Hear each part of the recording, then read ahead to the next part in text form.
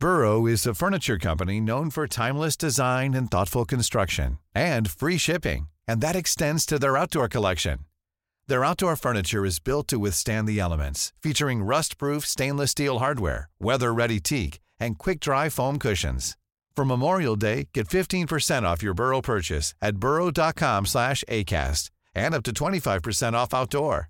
That's up to 25% off outdoor furniture at burrow.com/acast. Wow. Nice. Yeah. What you're hearing are the sounds of people everywhere putting on Bombas socks, underwear, and T-shirts made from absurdly soft materials that feel like plush clouds. Yeah, that plush. And the best part? For every item you purchase, Bombas donates another to someone facing homelessness. Bombas. Big comfort for everyone. Go to bombas.com/ACAST and use code ACAST for 20% off your first purchase. That's bombas.com/ACAST. Code ACAST. Hello and welcome to Off the Beat and Track podcast. I'm your host, I'm Stu Whiffin. It's another week, therefore it's another episode. And today's episode, it's Roddy Woomble. And I had to really rein myself in on this one because Idlewild and Roddy's work have been such a big part of the last 20 or so years for me. I kind of tried to keep a lid on it and didn't sort of mention what a fanboy I was. And yeah, it was a real privilege to get to sit and chat to him. And what a warm and interesting, lovely guy he was, as you're about to find out. Before we get on with that chat, a couple of thank yous. Thank you to Scroobius Pip and everybody at the Distraction Pieces Network. Thank you to 76 for producing this audio.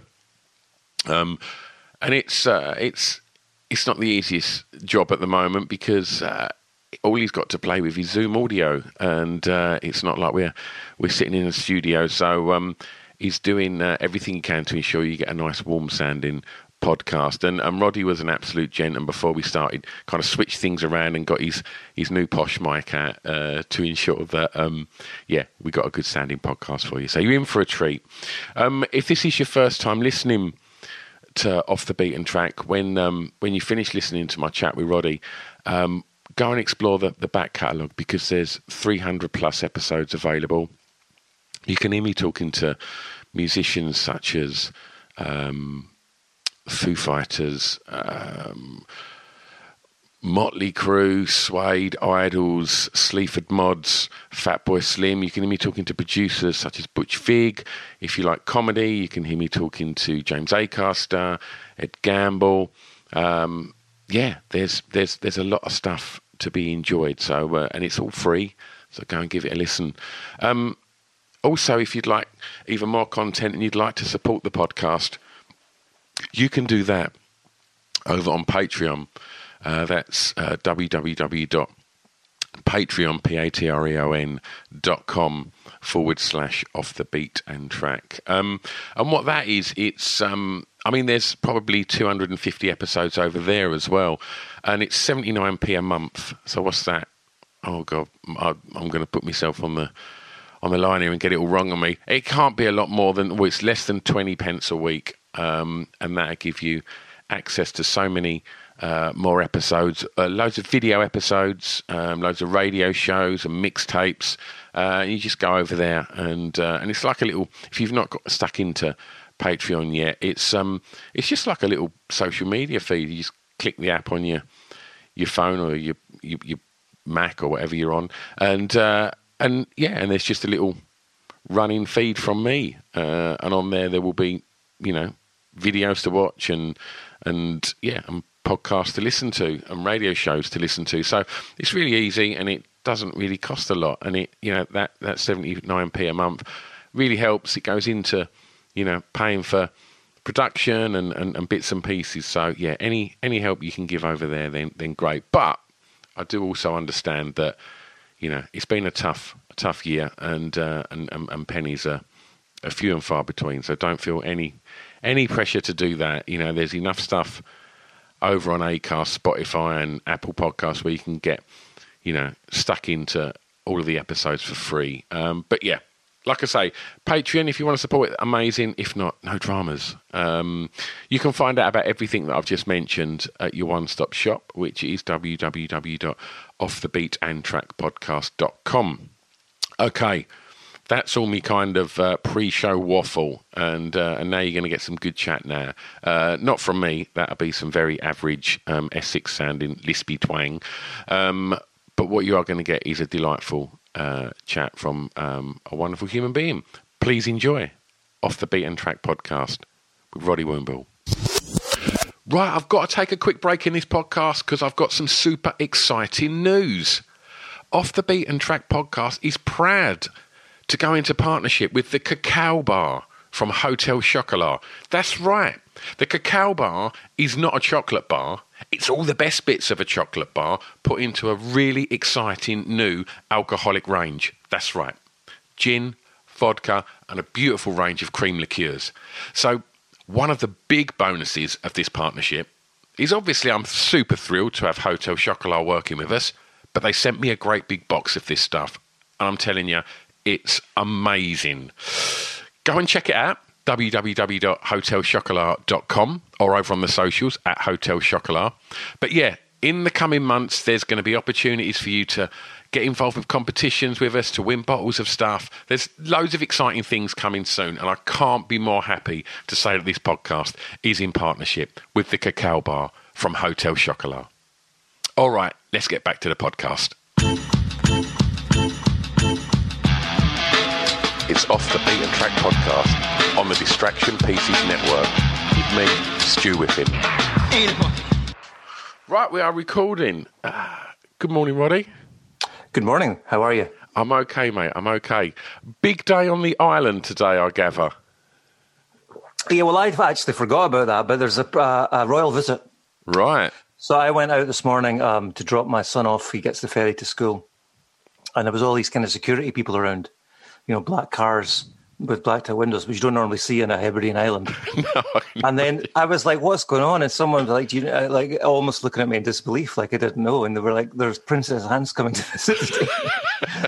So it was all a bit, it's all kind of weird. But you can see out my window, just all these kind of, I suppose it'll be quite an exciting day. Well, I always like to ask guests, obviously in the situation that we're in at the moment, how they've found the last 14, 15 months, both personally and creatively. And I'm really interested to get your take on that for somebody that lives in, I guess, a relatively isolated area compared to probably a lot of the guests that I've spoken to. Oh, man, it's really isolated. It's I mean, I struggle with the idea of being remote because that sort of suggests that I'm missing out on anything. And I don't feel that at all. I feel like living here is, in many ways, I felt more remote when I lived in London or New York or places. You know, you felt you're surrounded by millions of people, but you're disconnected to them all. Yeah. And in a small place like this, you're connected to everyone. You realise that how everyone needs each other to kind of... So it's, not to get too kind of like, philosophical about the idea of a community, but I do really appreciate being part of that. And something like a global pandemic and a lockdown, which was a new thing for everyone, a new way of coping for everyone, being part of a community throughout that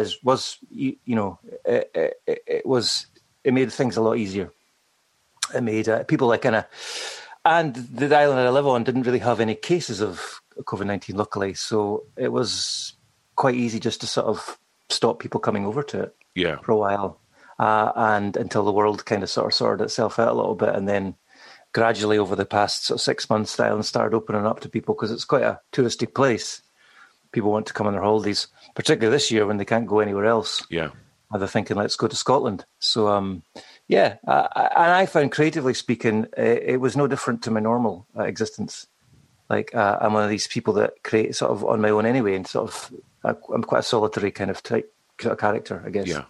So I didn't struggle with that aspect of it at all. I didn't miss anything. I'm quite intact, really, in the things I like to do. And most of the things I like to do, you'll be on your own, So I suppose in many ways, to answer your question, it was quite an easy place to cope with a global pandemic. Okay, we're going to start the playlist, Roddy. And for track one, I'm going to ask you please to tell me the song that you regard as having the greatest ever intro. Well, I was thinking about this for a while, but I think I can't get past Like a Rolling Stone by Bob Dylan. Oh, I mean, that is just a sort of birth of popular music in my mind, you know, like when ideas and poetry and like, you know, the whole, nothing had to be perfect. It was all about like, it's a pure artistic statement to me from the ultimate artist, you know. And I do think that, obviously there's loads of other cool smells like Teen Spirit from when I was younger and, you know, songs by Teenage Fan Club or Pavement or, I started to kind of go down a bit of a rabbit hole with that one, you know, but I always came back to Like a Rolling Stone when the snare hits. Oh, and it's just the start of something new. It really is. It feels like the start of something completely new. And it still feels like that when you put it on. It's just like the day changes after that song's started. And in regards to intros and as a songwriter, Roddy, the way that people would have bought and listened to early Idlewild records compared to the stuff that you're putting out now, the way they would have listened to that would have been very, very different, you know. And so with that in mind, I'd just like to ask songwriters, and I guess this is maybe more leaning towards a more sort of commercial pop market, I guess, but just as I watch my children where they find their music now on all kind of weird apps, and I'm watching how quickly their thumbs are moving and these attention spans seem to be slowly getting smaller. I just wonder if the way that people listen to music now has any effect on how you write now, and has that sort of evolved with how technology and streaming services and that has evolved, you know. Do you get where I'm going with this question? I've been trying for about 300 episodes, Roddy, to get this question right, and I can never quite nail it. But I know what you mean. I mean, do you, what you're meaning is, do you think about how people are listening to your music when you're making it? Yeah. And the answer to that is, well, in my case, it's no, I don't. And anyway, in many ways, I'm kind of going backwards. When we started making records with Idlewild in the sort of late 90s, you know, a lot of people still listen to music on tape. We always brought tapes and LPs and CDs. And CDs were not new things, but they were like, you know, the tape and the LP was almost as important.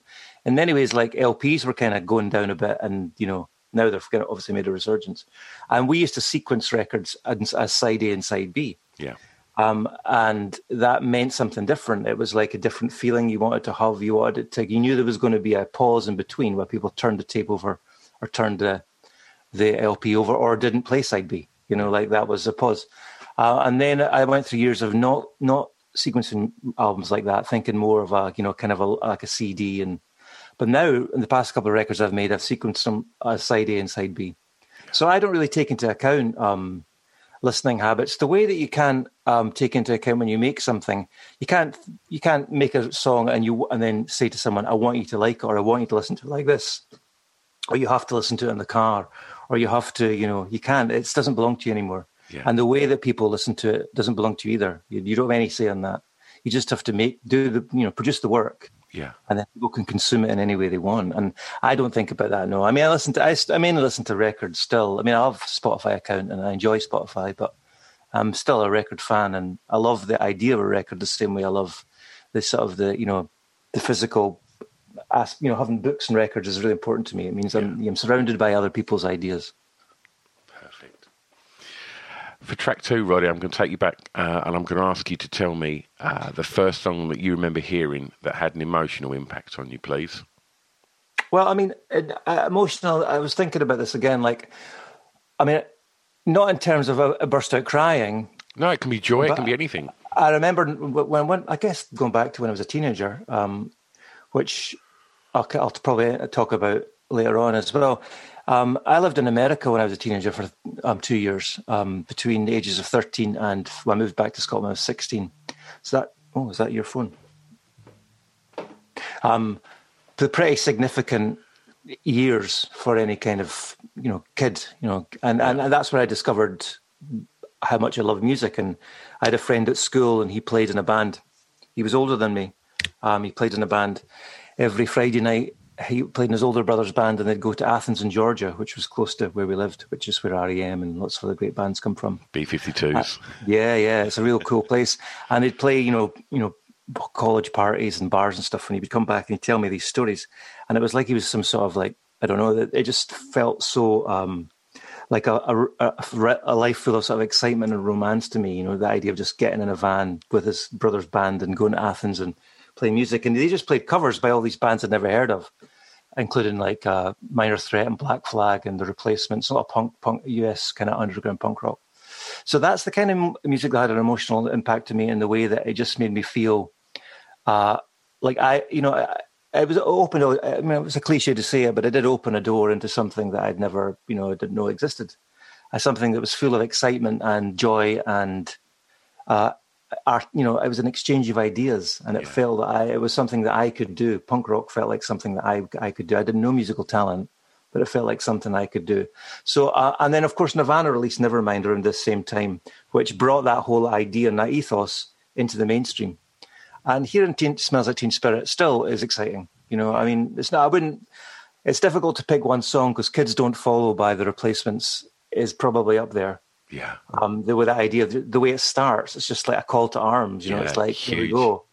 And Smells Like Teen Spirit in a more kind of mainstream way, I suppose, is the same sort of thing when those, kicks in. For a lot of people my age, I was 13, 14 when that came out. It was like we're talking about Rolling Stone, like a Rolling Stone being the start of something. That's what it was like.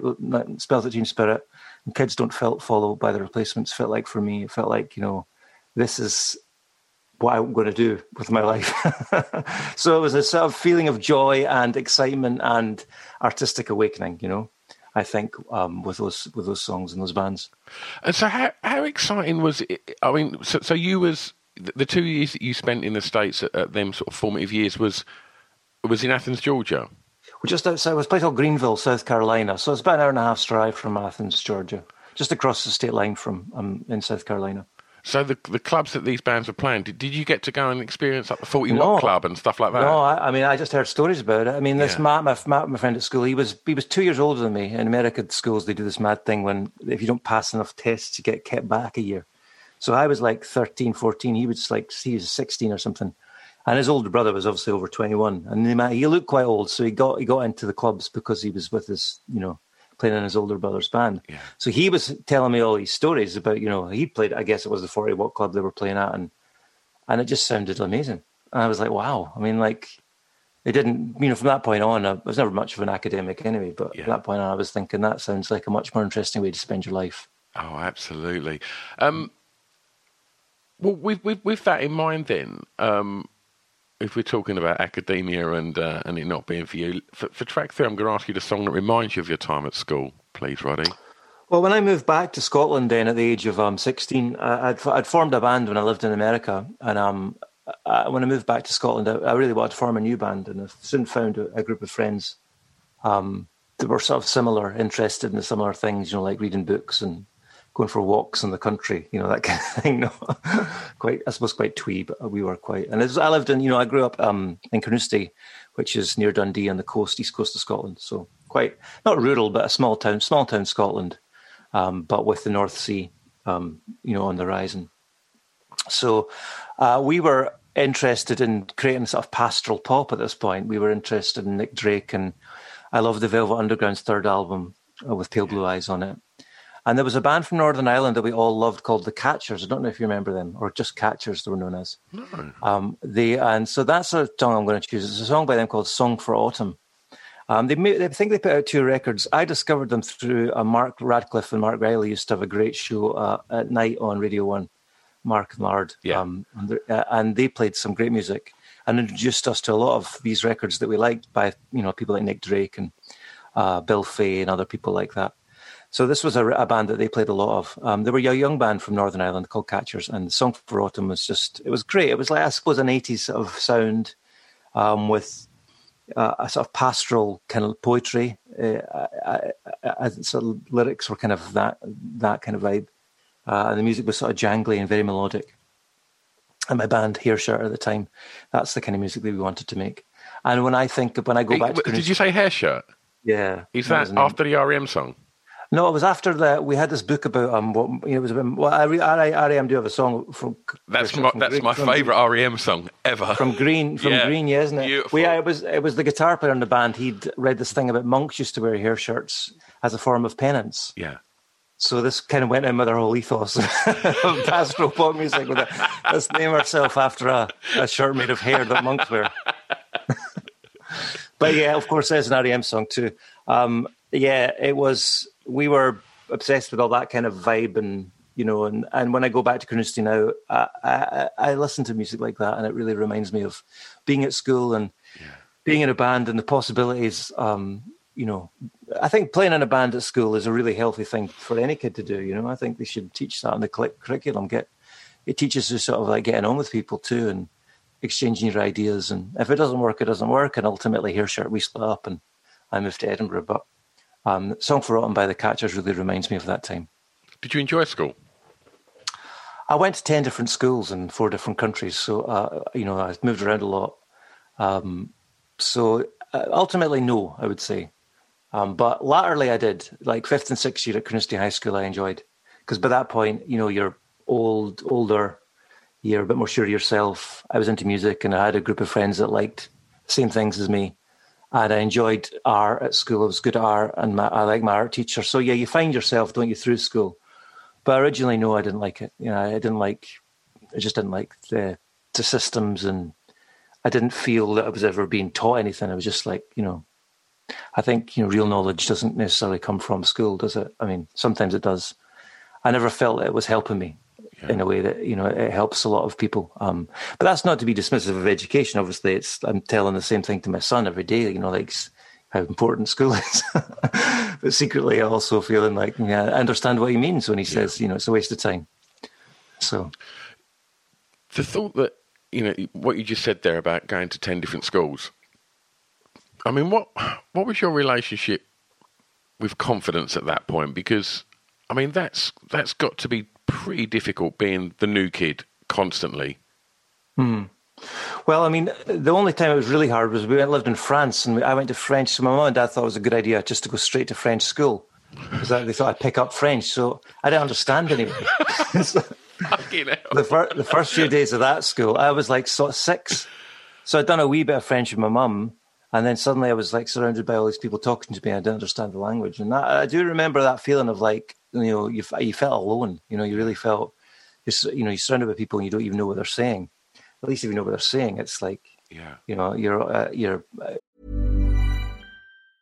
If you thought the only way to get a more defined jawline with natural-looking results was through surgery, think again. Juvederm Volux XC is a non-surgical injectable gel filler that improves moderate to severe loss of jawline definition and can help you achieve natural-looking results with little downtime. Even better, this improved definition lasts up to 1 year with optimal treatment. No maintenance required. Improve jawline definition for a smooth, sculpted look with Juvederm Volux XC. For important safety information and to find a licensed specialist, visit Juvederm.com. That's JUVEDERM.com. Not for people with severe allergic reactions, allergies to lidocaine, or the proteins used in Juvederm. Common side effects include injection site redness, swelling, pain, tenderness, firmness, lumps, bumps, bruising, discoloration, or itching. There's a risk of unintentional injection into a blood vessel, which can cause vision abnormalities, blindness, stroke, temporary scabs, or scarring. Talk to a licensed specialist to find out if it's right for you. Burrow is a furniture company known for timeless design and thoughtful construction and free shipping,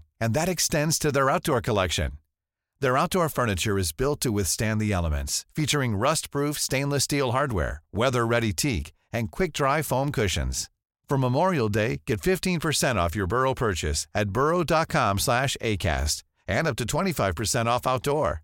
That's up to 25% off outdoor furniture at burrow.com/ACAST. Millions of people have lost weight with personalized plans from Noom. Like Evan, who can't stand salads and still lost 50 pounds. Salads generally for most people are the easy button, right? For me, that wasn't an option. I never really was a salad guy. That's just not who I am. But Noom worked for me. Get your personalized plan today at Noom.com. Real Noom user compensated to provide their story. In 4 weeks, the typical Noom user can expect to lose 1 to 2 pounds per week. Individual results may vary. A step further on. But, ultimately it taught me a lot. I mean, like from a young age, I've always been quite happy with my own company. I like being on my own. I feel very I'm quite content in my, in a room on my own. And I think that is a really important thing through life.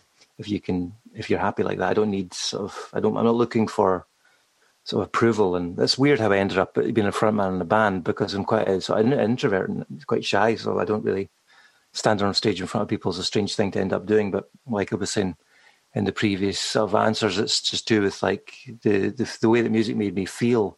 I felt compelled to get on stage and exchange those ideas with other people. But yeah, going to lots of schools was difficult, but like ultimately it made me the person that I am, really.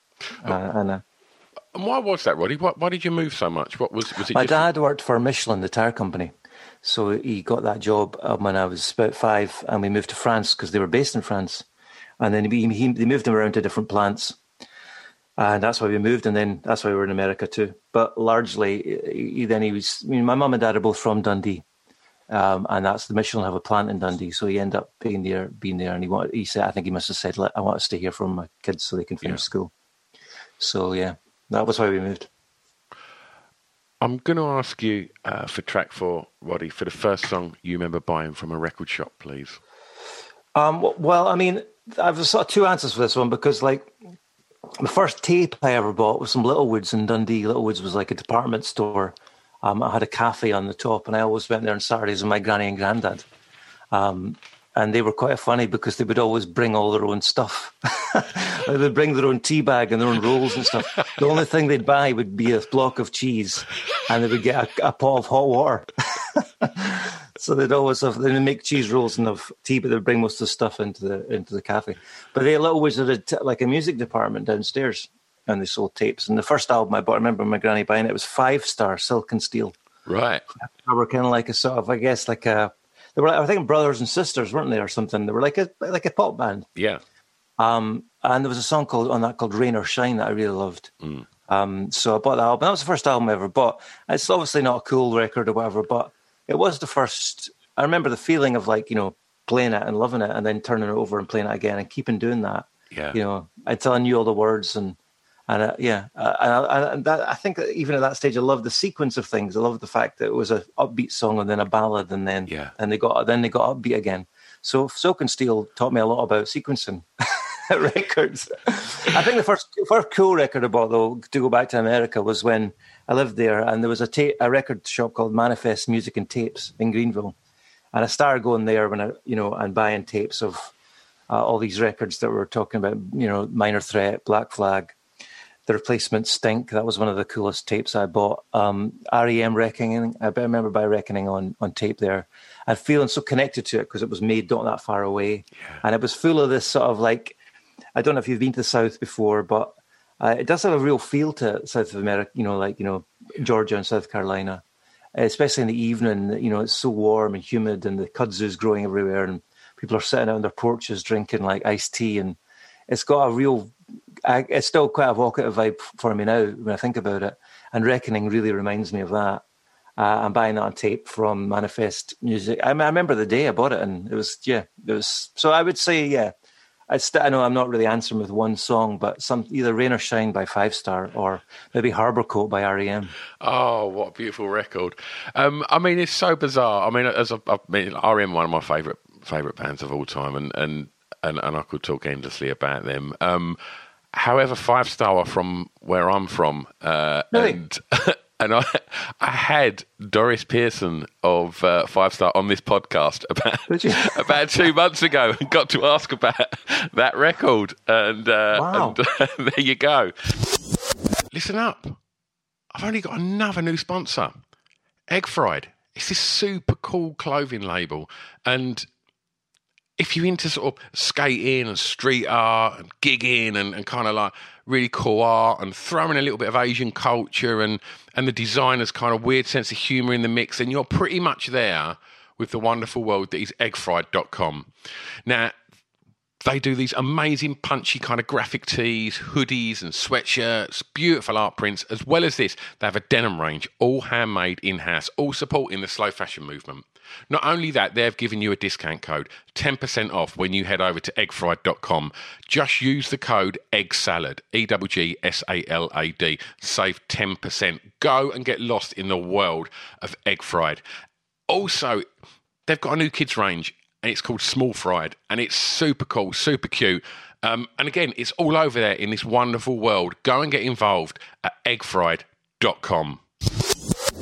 Okay, I mean, just in regards to record shops, Roddy, growing up from what you've said, they sounded like pretty important places. And over the years, as a, going to become like an independent artist, how important are record stores now? Well, I mean, I don't go to them very much anymore, which is a shame. I used to love that when we started going on tour, Idlewild. Going to every town, I'd discover the record shop. Yeah. And then when I'd go back there, like if it was in Sheffield, I would go to a certain record shop, or Newcastle or Bristol, or, and then Paris and New York, all these places. I discovered you learn a lot about a place through its record shops. Yeah.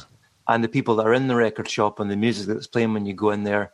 And I love the subculture of it as well. It's something I feel at home when I'm in a record shop or a bookshop. They're like sanctuaries from the high street. They're where you can find kindred spirits. So I've always loved them in that way. But now, I mean, not living anywhere near one, and particularly the past couple of years of being more isolated, I haven't been into a record shop for a long time.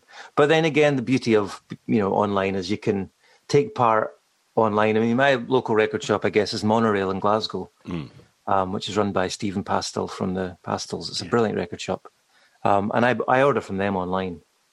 So I still feel I'm part of it somehow. Yeah. But I don't go in there, I haven't been in there for a couple of years.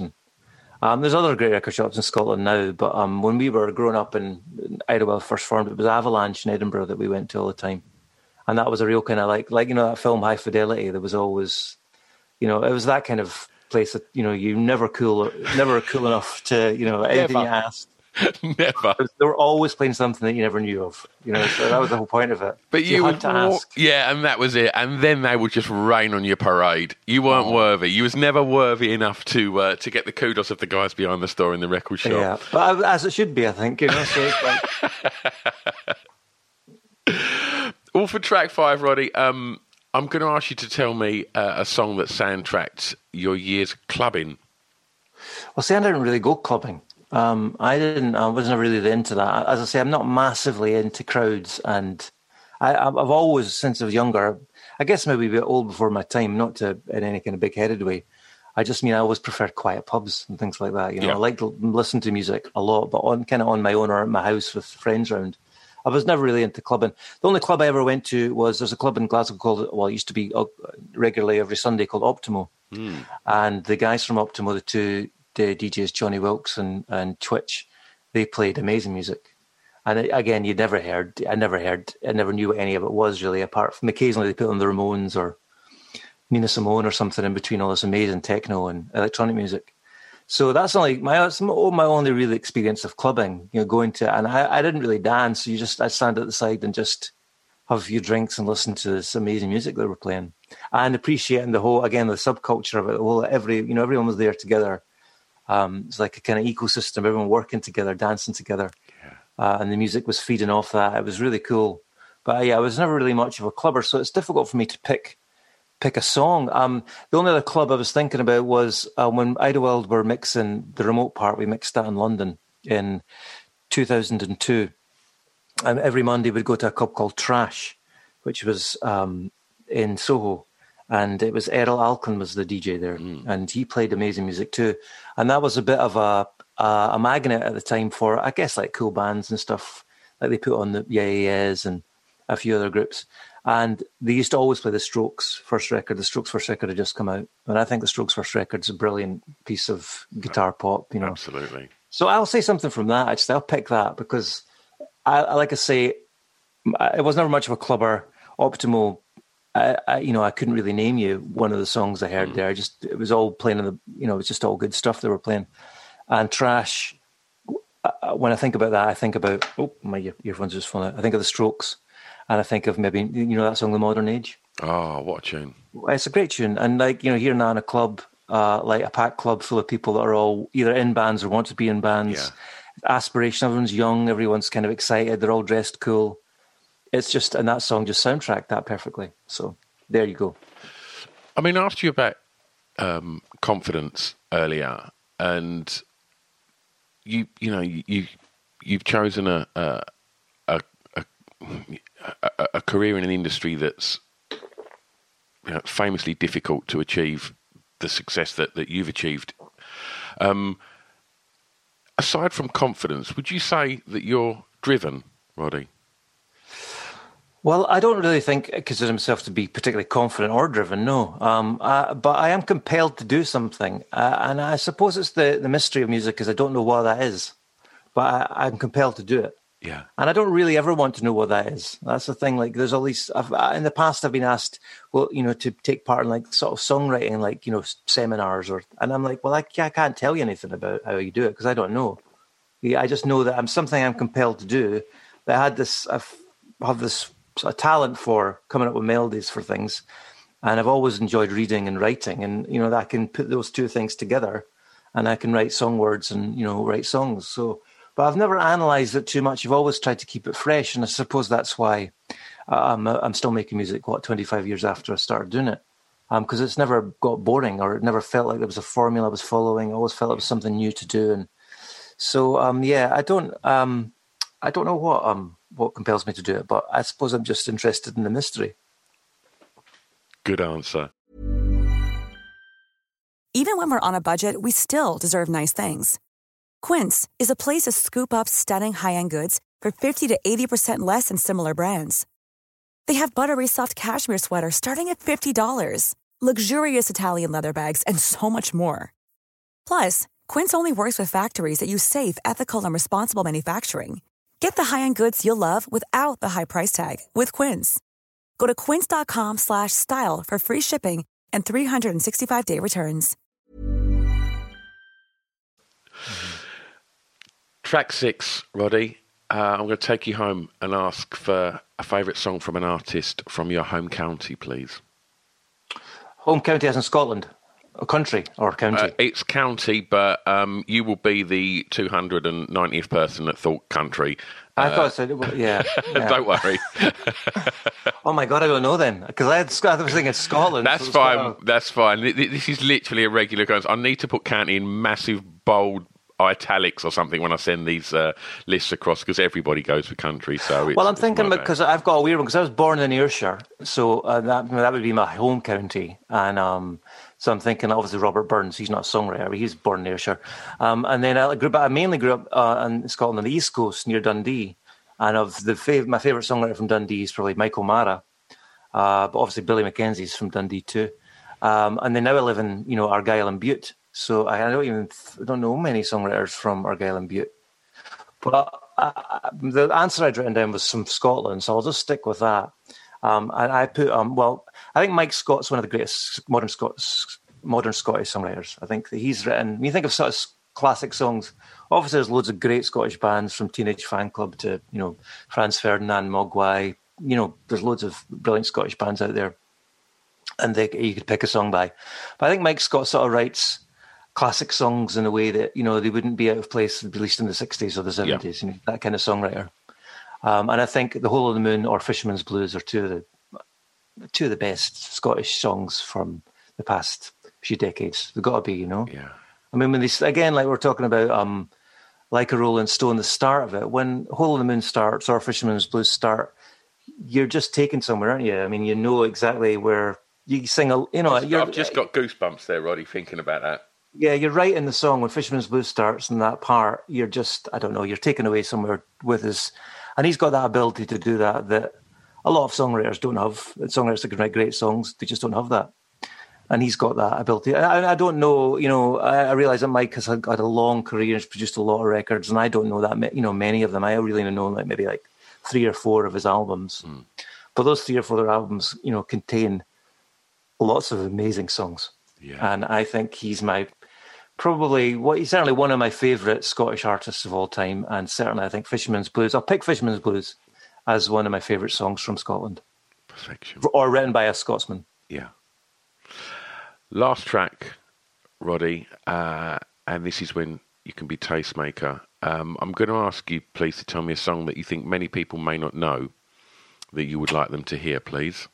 Well, I'm going to pick the song "Be Not So Fearful" by Bill Fay. A lot of people know it a bit more now because it's been covered by people like Wilco, and Feist and a few other people have brought. Bill Fay he put out a few records in the 70s, and no one really was really interested.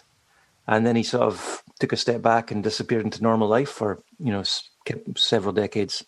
And then they started reissuing his records, as they quite often do. Music fans and labels rediscovered artists, and so they put out this record. They reissued this record, and "Be Not So Fearful" is just a really beautiful song. It's almost kind of like a modern hymn, if you know what I mean. Like everyone will like it. Kids like it, grannies like it, music fans like it. People that don't like music much, everyone responds to it. That I know. It's very beautiful, very kind of sincere, with a wonderful melody, and it does feel like something that should be sang at school, but it's not. When did you discover that? I've got a couple of friends that are really into obscure music. They're the kind of I'm sure you've got friends like that too. It's almost like their vocation in life is their quest to find things that other people have not heard of. But I really appreciate that because they're doing all the hard work and they're saying, "I think you'd like this." And it was one of my friends, Graham, I think, said, "This is an amazing record. You should listen to it." And I listened to it and I thought, this is an amazing record. And then I saw a few years later, I saw Jeff Tweedy from Wilco covering it live.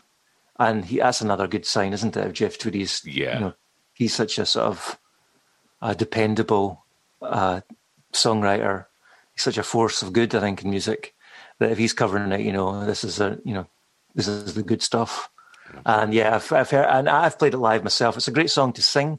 And people always sing along with it, and people always get something from it. Like I say, it feels to me kind of like a hymn of some description, a bit like "Forever Young" by Bob Dylan. Yeah, feels the same way when you sing it. That it's a song for everyone. Well, Roddy, we put together a Spotify playlist to accompany this podcast with all the tracks that we've spoken about today, so people can go and listen to them all. Cool.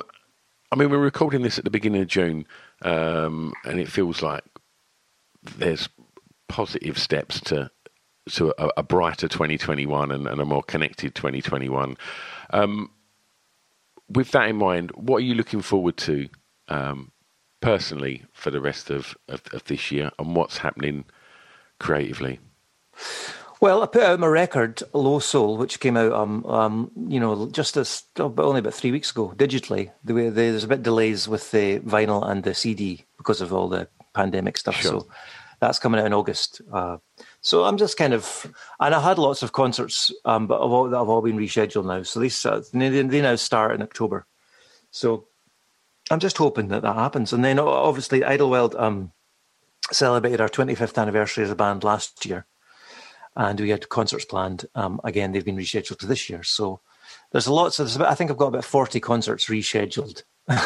So at the moment, I'm just hoping that they happen. And getting out and playing concerts again will kind of like make things feel like they're back to normal a bit.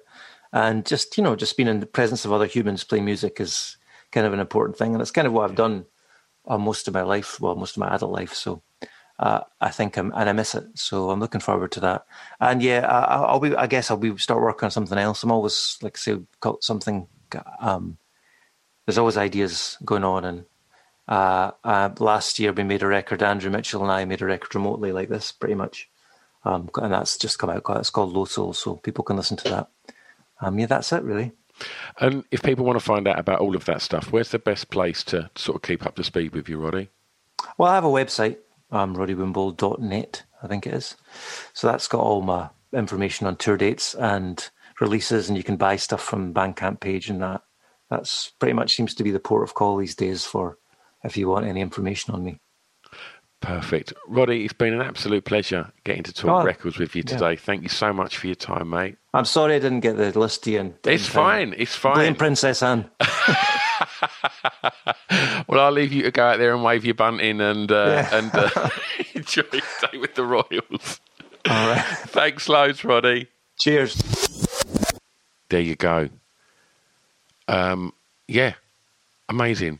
Absolutely amazing. I was sitting there just trying to kind of rein myself in because I had 1,000,001 questions to ask about Idlewild Records and stuff like that. And the podcast isn't the place for that. You know, this is about the songs that have been important to Roddy. Not me wanting to ask him about, that track on that album or that B-side. You never know. Maybe another time. But what a lovely chat. Great to hear. I mean, just the stories about the travelling, just like, what effect must that have on someone? Fascinated, and to find out at such a young age, to be, in and around Athens, Georgia, where the magic was happening. Oh my God, what I would have given to have been there, and to stuck my head through the doors of the 40 Watt Club and seen an early REM or B-52s or Pylon, or God, so many amazing bands floating about from that neck of the woods. Anyway, so thanks again to Roddy. Thanks to Anastasia and Bruce for helping putting that together. Thanks to you lot for continuing to support this podcast. As mentioned at the beginning, go and explore the back catalogue. I'm just trying to think of some other Scottish artists I've had on recently. Charlene Spiteri from Texas was on a couple of weeks ago. Really, really interesting chat there. Oh, gosh, I'm not going to try and remember them all. Go and have a rummage in the archives, because there's 300 episodes, and I guarantee there'll be, if you're a fan of Roddy's work, you'll be a fan of so many of the other artists that I've been lucky enough to sit and have these chats with. So, go and explore. We're on all the usual places. Why not subscribe? That helps. I'm done. Have a lovely week. Be excellent to each other, and thanks again for listening. I'll see you next time. Thank you. Bye-bye. It's Off the Beaten Track podcast on the Distraction Pieces Network with me, Stu Whiffen.